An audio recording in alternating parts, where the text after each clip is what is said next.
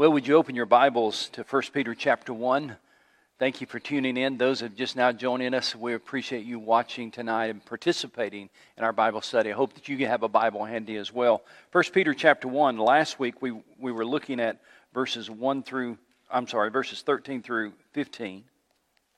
And that was a call, if you remember, it really is a call to live a holy life.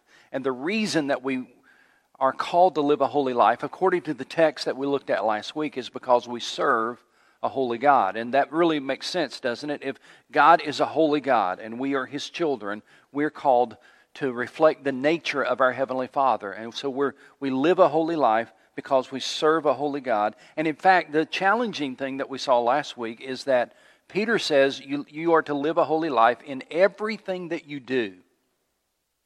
In everything that you do. That there's not certain areas that's God's area, and then there's other areas that's yours. But live a holy life in everything that you do. And the reason for that is so that you can live on mission for this holy God. That this holy God wants to use your life and work in and through your life, but because He is holy, He needs His receptacle, His tools, if you will, to be separated as well. To be hagios, we looked at that word last week. Holy, separated for a particular purpose. So live a holy life so you can serve a holy God. That was last week. Now, for those of you who are here in the sanctuary, you know what the title of the study is if you've already gotten an outline. Those that are watching online, let me tell you what we're going to be talking about tonight. We're going to see that not only are we called to live a holy life, but the thing that motivates our holy living is what the Bible refers to as our fear of the Lord, or our fear of God.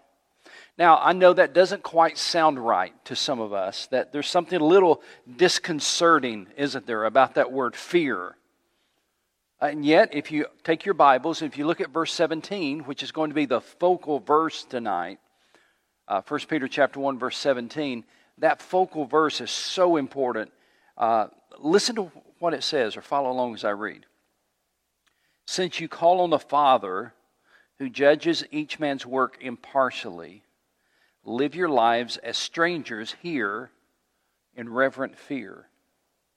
Now, this verse is so important that I've actually put it on your notes, if you have the note sheet. Because what we're going to do is let this one verse be foundational to everything we talk about tonight. And this verse really helps us understand the rest of the text. And so I put this one verse on your notes so that we'll have the same translations, but also more importantly so that you can mark it up as we work our way through this verse. Since you call on a Father who judges each man's work impartially, live your lives as strangers here in reverent fear. Now, the context of this text is very important. If you look at verse 17, at least looking at the verse on your note sheet, what is the very first word? Since. If you're reading that verse in the King James Version, the very first word is the word and. Or if you're reading from the New American Standard Bible, the very first word in verse 17 is the word if. And other translations, I think, also use that word if. But in the Greek text, the grammatical form means that this word, which is sometimes translated if or since or and, it really assumes that what the writer is going to be talking about is true. And that's why in the NIV it uses this word since, like since this is true, is kind of the idea behind that word. The point is that the material in verse 17 is closely linked to verses 15 and 16. Very closely linked. In other words, if you really want to understand what he's talking about in verse 17, which is such a pivotal verse, make sure you link it, you connect it to what he's already said in verses 15 and 16. So let's go back, refresh our memories. Verse 15. But just as he who called you is holy, so be holy in all that you do. For it is written, be holy because I am holy. Since, that verse is connected, it's linked. Since you call on a Father who judges each man's work impartially, live your lives as strangers here in reverent fear. Think of it this way. The holy God that we serve, verses 15 and 16, The holy God that we serve is the same. Watch this. Is this verses 15 and 16. The holy God that we serve is the same God we pray to in verse 17. That this God we pray to is holy. Therefore, we should live our lives in reverent fear of this God who is holy. Now, I know we live in a world that doesn't like to talk very much about this idea of the fear of God. People don't mind talking about the love of God or the grace of God or the blessings of God or the mercies of God. But this whole idea of fear of God is kind of an unusual subject for some of us. But to think of God as a judge, that's the word fear in this verse at least is connected to the concept of God as a judge. Look at the text again. Since you call on the Father who judges each man's work impartially, live your lives as strangers here in reverent fear. To think of God as a judge and to think of this word fear connected to that word judge, it really is unsettling for a lot of people, even for some Christians. So what I want to do is walk through verse 17 very carefully. And I want you to understand this concept of the fear of God. By the way, did you know in Proverbs it says the fear of the Lord is the beginning of wisdom? And if you really want to Google this idea of the fear of the Lord or the fear of God, it is multiple times throughout Scripture. I started to give you all the verses, but it would just be a lot of verses, too many verses for us to go through. But Proverbs kind of summarizes it for us. The fear of the Lord is the beginning of wisdom. And so at least from that verse, we understand that this concept of the fear of the Lord or the fear of God is for our benefit. That the fear of the Lord or the fear of God is something that is positive, not negative. So, let's walk through verse 17 carefully. He says, and you can mark this on your note sheet there, the verse. You call on a father. Since you call on a father, underline or circle, somehow mark that word father. Now, the first thing that Peter is telling us in this verse, that this God who is holy, verses 15 and 16, the amazing thing about this God who is holy, verses 15 and 16, is that he is also personal. Peter says you call on him. You can actually call on him. You can actually talk to him. You can actually pray to him because he is personal. He is Father. Now, remember what he said already in verse 14. He hinted at this in verse 14. As obedient children, do not conform to the evil desires you had when you lived in ignorance. Obedient children, children of who? Obedient children of your heavenly Father. We call God our Father. But here's the point Peter's going to make. You do call him Father, but that does not diminish his nature. You do call him Father, but he is still holy. Verses 15 and 16, link those two verses to verse 17. Yes, you call him Father. And Jesus told us that we can call God our Abba, our Father. Yes, you call him Father, but he is still holy. It doesn't change his nature. I say it this way. God is personal, but he is also powerful. Can I pause there for a moment and say, sometimes I think we kind of try to bring God down to our level. We kind of make God like our earthly fathers, except he happens to live in heaven. And I don't think people are trying to be disrespectful, but they talk about, my heavenly daddy or something like that. And I understand the concept of what Jesus said about Abba and Father. I get all of that. But sometimes I think we have forgotten the holiness and the majesty and the power and the awesomeness of God. Yes, God is somebody you can relate to. Jesus has made it possible for us to call God our Father. In fact, Jesus said, when you pray, this is the way you get started. Our Father who art in heaven. So I'm not trying to diminish the Father aspect of God, but I think we need to understand when we talk about God as Father, he is not like our earthly father. Peter's argument is that we dare not treat God casually. That's the point I'm trying to make. We dare not treat God casually. We should not assume that our privileged status as children of God gives us freedom to do whatever we want. Because, if you look at verse 17, there's another word I want you to mark. It is the word, let me find it, judges. Since you call on a Father who judges, link those two words together. Circle or highlight or underline the word Father and the word judges. You know what Peter's trying to help us understand? This holy God, verses 15 and 16. This holy God, yes, you can refer to Him as your Father because He is personal, but He also is our judge. I'll say it to you this way. Your heavenly Father is also going to be your heavenly judge. I don't know what your earthly father was like. I know I talk a lot about mine, and I'm not going to apologize for that because he shaped my life greatly. And so let me just tell you a little story. You know, I have not always been a pastor. I've not always been a preacher. You know that, right? You know, I surrendered to the ministry about a month before my 18th birthday. So I was 17 when I surrendered to the ministry. But you know, I had a normal childhood, just like everybody else, right? And would you believe that sometimes I kind of act up in church, Tom? Would you believe that? Sometimes I'd act up in church. Yeah, you thought I was a perfect child. Yeah. No, sometimes I'd act up in church. But you know what? I didn't do that too many times. You know why? Because my father was also my judge. James Shorter was always at church with me. And if he saw me act up, my father, who loved me tremendously, was also going to be my judge, either at the church when he yanks me up and takes me out, or when I get home. Right? Anybody else have a dad like that?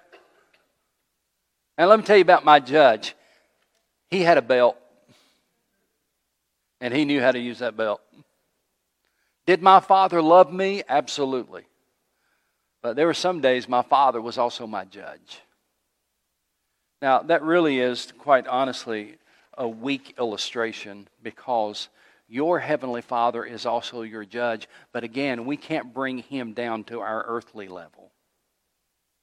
Because as our heavenly Father, He is going to judge us perfectly. And the reason I know that is because look at this verse again, verse 17.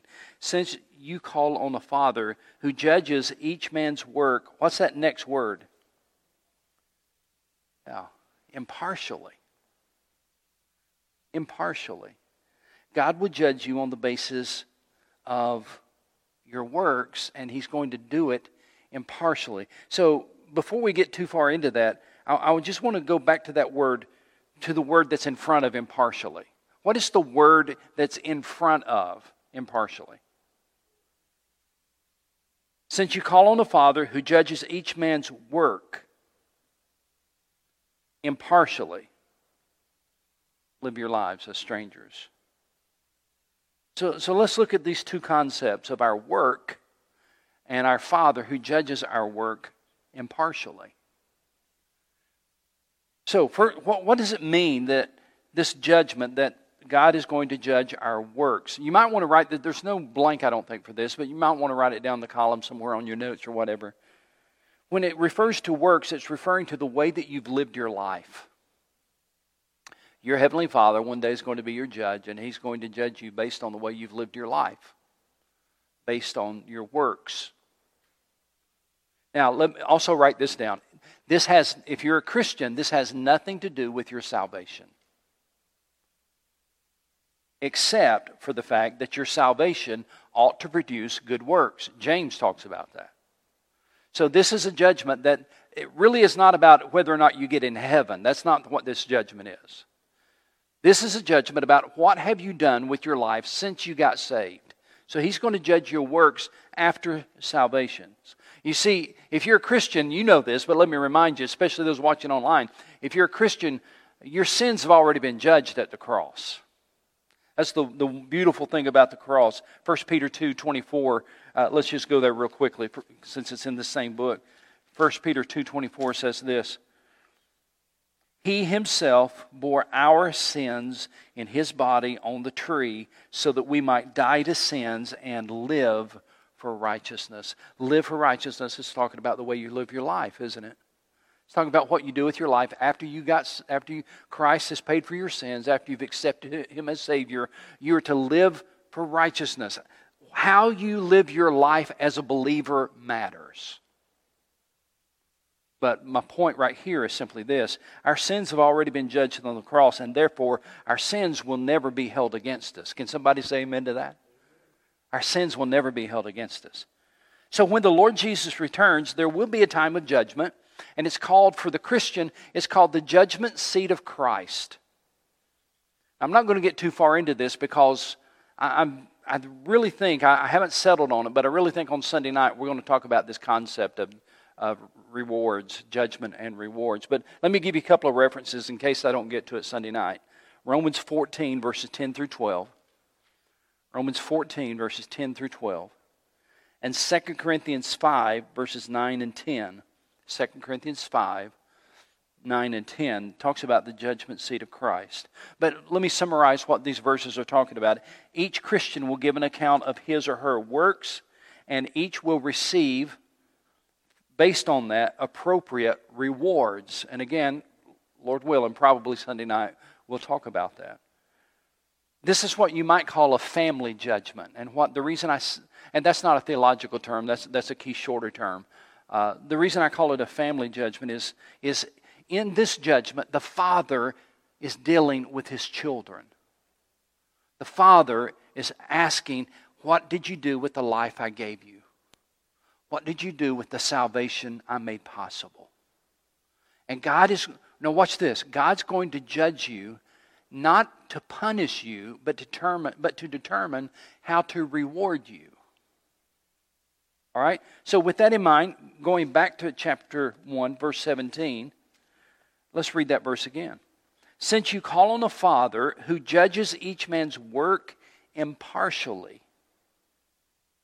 You might want to mark that word, impartially. You know what that word means? It means that God is going to judge you based on your works, not on the basis of how nice of a person you are. He's going to judge you impartially. God's going to judge you on the basis of your works, not on the basis of how long you've been a member of Mount Airy Baptist Church. God's going to judge you on the basis of your works, not on the basis of your good intentions. Well, I intended to do this. God's going to judge you on the basis of your works. And I want to say it one more time because I don't want you to be confused. As a Christian, when God judges you, the purpose is not to determine if you're going to heaven or hell.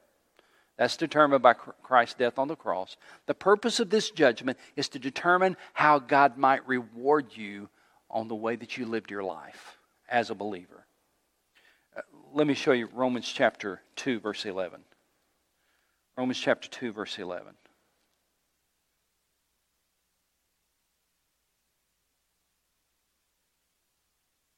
It's a short verse, but man, it's so good. Romans chapter 2, verse 11. For God does not show favoritism. That's one of those verses you ought to mark beside chapter 1, verse 17, kind of a cross-reference. God does not show favoritism. God's going to judge every person fairly. God's going to judge every person righteously. God's going to judge every person impartially. One day, to summarize what we've talked about so far, one day we will give an account to God for our time here on earth because we are His children and we are accountable to Him. We are His children and we are accountable to Him. So, one more time, we're almost finished with verse 17. Peter says, therefore, live your lives as, what's that next word? Live your lives as what? Strangers. We've seen that verse or that word before when we opened the book. In the very first verse, it talks about to God's elect, strangers in the world, scattered throughout Pontus, Galatia, etc. The New American Standard translates that part of the verse. Conduct yourselves in fear during the time of your stay here on earth. I like that translation. Conduct yourselves in fear during the time of your stay here on earth. We saw that word strangers in verse 1, and I told you that word really means that you're temporarily living here, but heaven is your home. That's the concept behind the word strangers there. That this is your temporary place. You're living here, but you know this is not your permanent residence. Heaven is your home. Here's the lesson that Peter's trying to get us to understand. The reason he says, live your lives with reverent fear as strangers here on earth. Here's the lesson. Life is too short to waste. Too short to waste. Since you call on a Father who judges each man's work impartially, live your lives as strangers here in reverent fear. It would be good for us if we could live with the awareness that we're only here for a season. We're only here for a season. And then we go to our heavenly home. You know, a couple of years ago, our son Jonathan was living in Phoenix. He moved there, but he knew when he moved there, he was just going to live there for a season.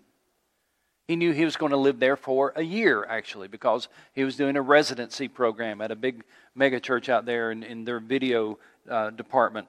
And so he moved to Phoenix for a year. He lived there. That was his home, but he knew it was just a temporary place. And then he's going to come to his real home. We're all strangers like that. Every one of us. You're living here right now. But if you know Christ as Savior, this is not your home. You're just a temporary resident. And one day God will take you home.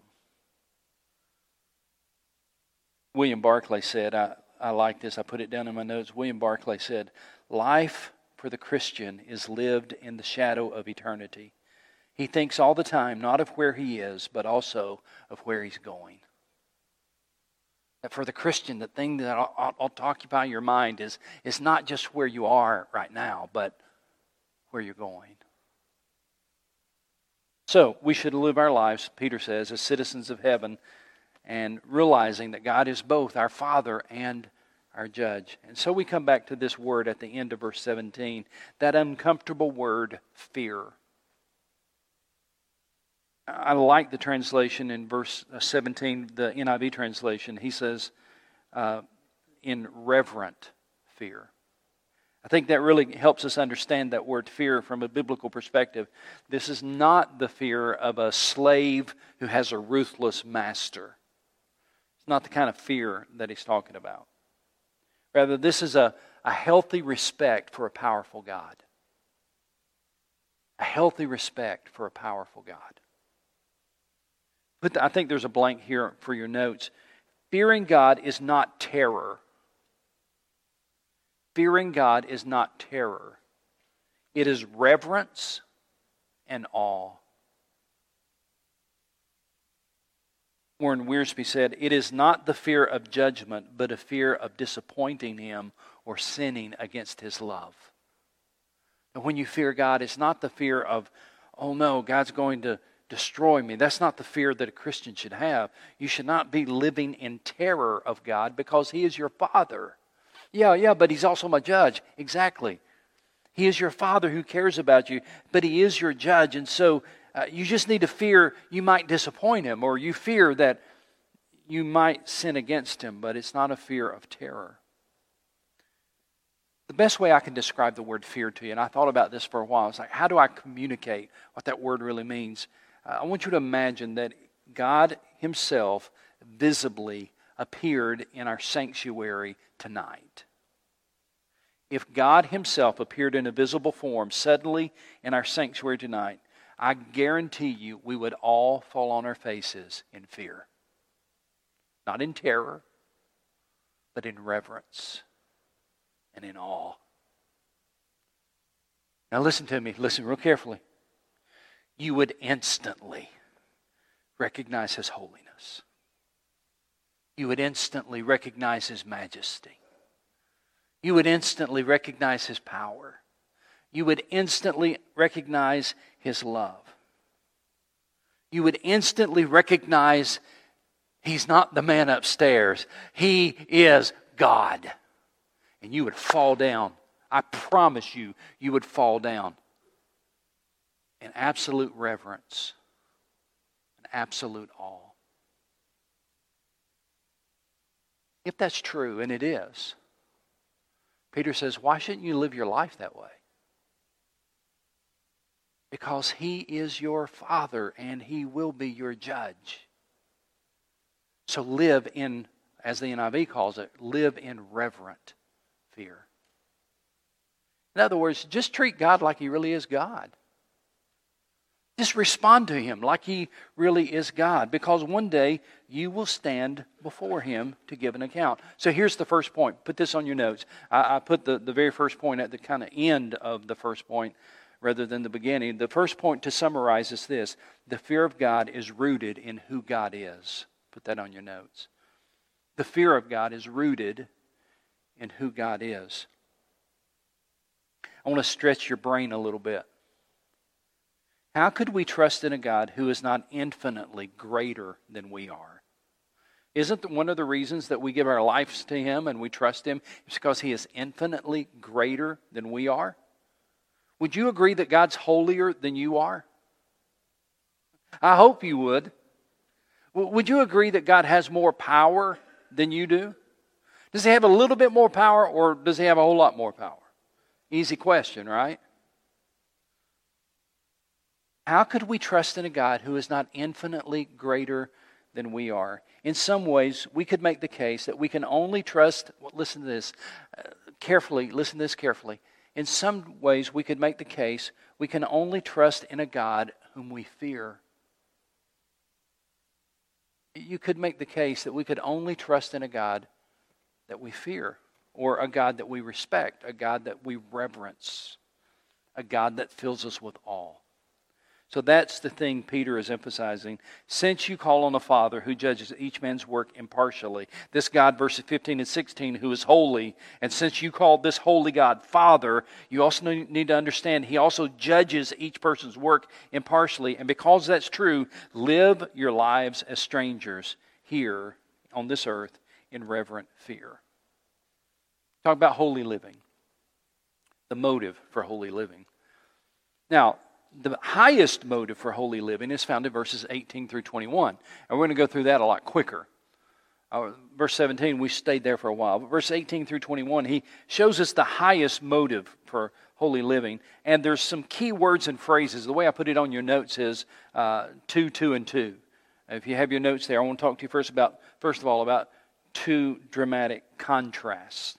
In verse 17 and in verse 18, there are two dramatic contrasts that I want to help you to understand. First of all, there's the contrast, verse 17, of God as our Father, and then he contrasts that with our forefathers in verse 18. Let's look at the text, and I think you'll see what I'm talking about.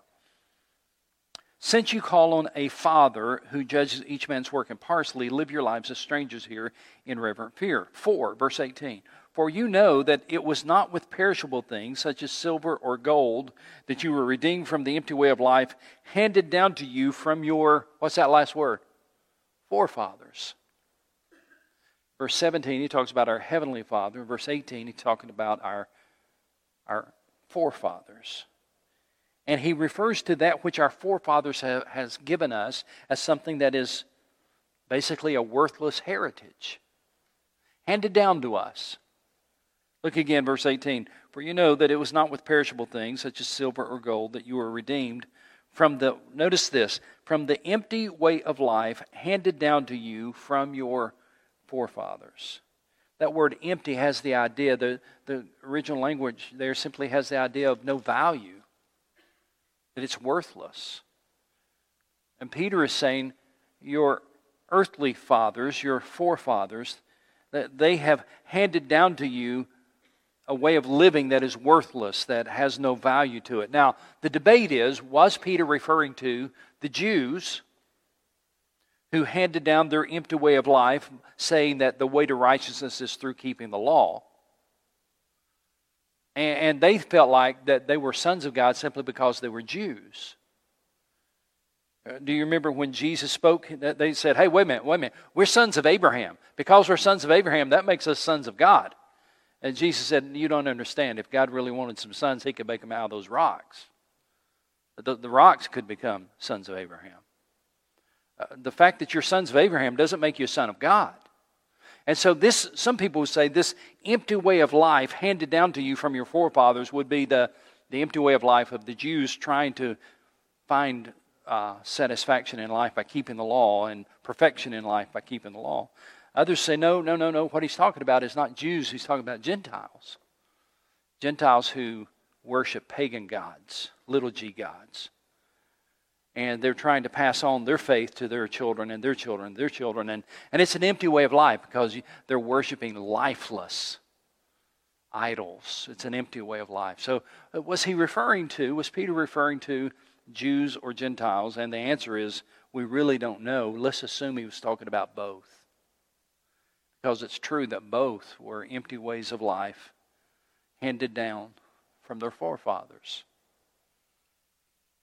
So, look at the text one more time, verse 18. For you know that it was not with perishable things, such as silver or gold, that you were redeemed from the empty way of life handed down to you from your forefathers. You have a precious heritage given to you by your heavenly Father. And what is that precious heritage? He refers to it in verse 18. You were redeemed by what? Not gold or silver, but you were redeemed by what? Yeah. Get this word picture. Your forefathers, probably with good intentions, your forefathers handed down to you what they knew, but it was empty. It was powerless. There was no value to it. It was worthless. That's what your forefathers handed down to you. It didn't change anything in your life. But your heavenly Father handed down to you something that was priceless. Watch this. Your forefathers gave you that which was worthless. But your heavenly Father gave you that which was priceless. The precious blood of His Son. So, that's the two dramatic contrasts here between the Heavenly Father and our forefathers. And then next on your notes there are two powerful words that we need to see in this text. The first is the word redeemed. For you know that it was not with perishable things such as silver or gold that you were redeemed. The word redeemed means to be set free by paying a price. To be set free by paying a price. A slave in that day could be set free by paying a certain sum of money. He could be set free from slavery by paying a certain sum of money, or somebody else could pay that sum of money for him, but you're set free by paying a price. That was the slave market in that day. But listen to me, no amount of money could set a lost sinner free. Only the blood of Jesus can do that. You were set free. You were redeemed by paying a price. We can't escape sin on our own. Only the life of God's Son could free us. I just want to get up. Only Jesus can redeem you. Only Jesus. And then the next word that is a key word in this text is the word lamb. For you know that it was not with perishable things such as silver or gold that you were redeemed, that is, that you were bought out of this slavery of sin from the empty way of life handed down to you from your forefathers, but with the precious blood of Christ, a lamb without blemish or defect. It's interesting that he uses the word lamb there, and it might be an indication, could be an indication that he was indeed writing to Jews.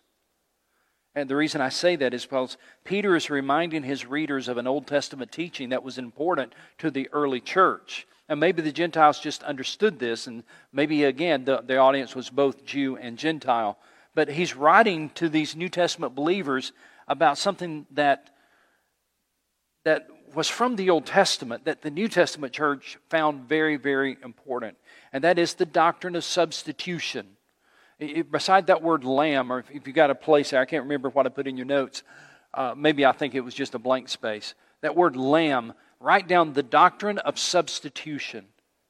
And that is an innocent victim giving his life for the guilty. An innocent victim giving his life for the guilty. That's what a lamb did. The lamb never committed any sin, but the lamb gave his life for the guilty. In the Old Testament days, every time a lamb was sacrificed, that was the concept, that this innocent lamb is giving his life for the guilty. The doctrine of substitution. The lamb was being substituted for the guilty party. And here in verse 18, for you know it was not with perishable things such as silver or gold that you were redeemed from the empty way of life handed down to you from your forefathers, but with the precious blood of Christ, a lamb without blemish or defect. So here's the big question on the front of your notes there. I think on the right-hand column, there's the big question. Here's the big question I want to ask you tonight to think about. Is the life I'm living worth the price He paid for my salvation? Is the life that I'm living worth the price that He paid for my salvation? You remember in 1 Corinthians 6 it says, you were bought with a price. Therefore glorify God in your body, which are His. And is the life that I'm living worth the price He paid for my salvation? It's a great question to bring some focus to your own walk with the Lord. So we've had two dramatic contrasts, two powerful words, and now in closing I want to look at two clarifying verses in verses 20 and 21 as we finish this text. Verse 20, two clarifying verses. Here they are. He, Jesus, this Lamb that was our substitute, He was chosen before the creation of the world. Get this picture in your mind. As they would go out to look for the Lamb that would be offered as a substitute, the innocent for the guilty, as they would go out to choose that perfect Lamb, the Lamb without blemish, the perfect Lamb, as they would go out to choose that perfect Lamb, in the same way, the Bible says that He, Jesus, the ultimate perfect Lamb, was chosen when? I've read it, but tell me, He was chosen when? Yeah. You know why that's important? You need to understand that Jesus' sacrifice for our sin was not an afterthought. You need to understand it was not something that God decided to do once the world got out of control. It was not like the world just got all messed up and God said, I got to do something. You know, Lisa and I, we have a quote sometimes where we say, you know, we just got to do something about something. It's just time to do something, you know. That's not what happened in regard to Jesus and our salvation. It was not like God looked down on the world one day and said, golly, have you all seen Sodom and Gomorrah? Anybody notice what's going on down there? Anybody seen how bad that is? We need to come up with a plan. We got to figure out a way to fix this thing. That's not what happened. And then an angel said, oh, I got an idea. Now it's going to sound weird, but what if you took on flesh and you went down there? That's not the way it happened. Here's the way it happened. Let this stretch your mind a little bit. Here's the way it happened. He was chosen before the creation of the world. The plan was set in motion by an all-knowing, eternal God long before the world was created. Now, one of the reasons I want you to understand that is because I want you to see something. The law that we read about throughout the New Testament, and of course that you read about primarily in the Old Testament, the law was not scrapped because it didn't work. Both the law and the coming of Christ were part of God's eternal plan. In fact, I think it's the book of Galatians, going on memory here, but I think it's the book of Galatians that says the law was actually intended to be our schoolmaster. The law was actually intended to be our teacher, that the law had a purpose, and the purpose of the law was to show us that we're sinners. It's like, I can never live up to that standard. That was the purpose of the law, to say, okay, this is God's standard, good luck. And you keep living it and trying to obey it, and eventually you recognize there is something twisted inside of me because I just can't live to that standard. And God would say, exactly. That's the purpose of the law. So it's not like God scrapped the law and said, well, that didn't work. Anybody got plan B? He was chosen before the creation of the world. And the law was part of His plan to point people to the fact they are sinners and they need a Savior. And guess who appeared on the scene? God in flesh. The Lamb. Chosen before the creation of the world. And so He goes on to say, He was chosen before the creation of the world, but was revealed in these last times for your sake. He's talking about the times in which Peter was writing. It's like, okay, let me tell you something. God chose Jesus before He ever created the world. But in these days in which you're living right now, New Testament days, when Peter was writing, that's when He's been revealed. And let's watch this, verse 21.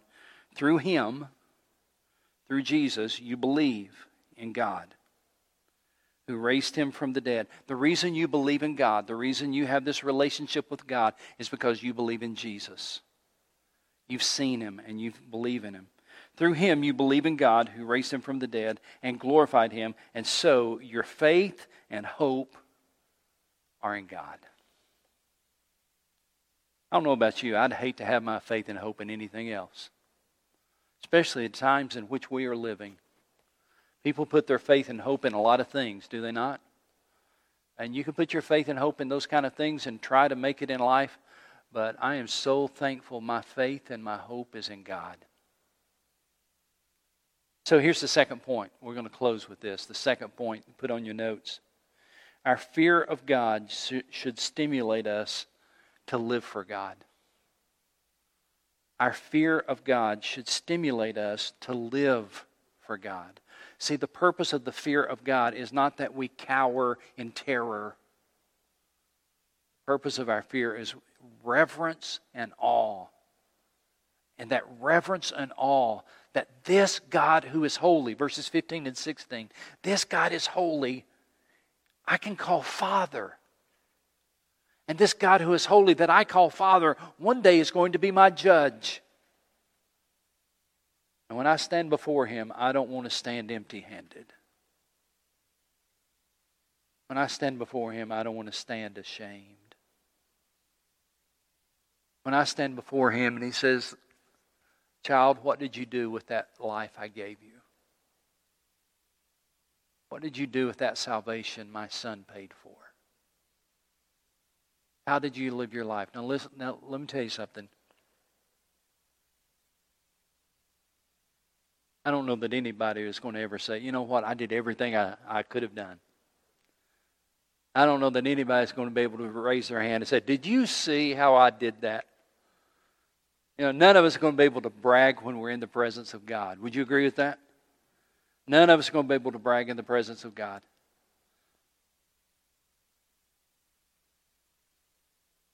But what I want to do is when I get there, I want to hear these words, well done, thou good and faithful servant.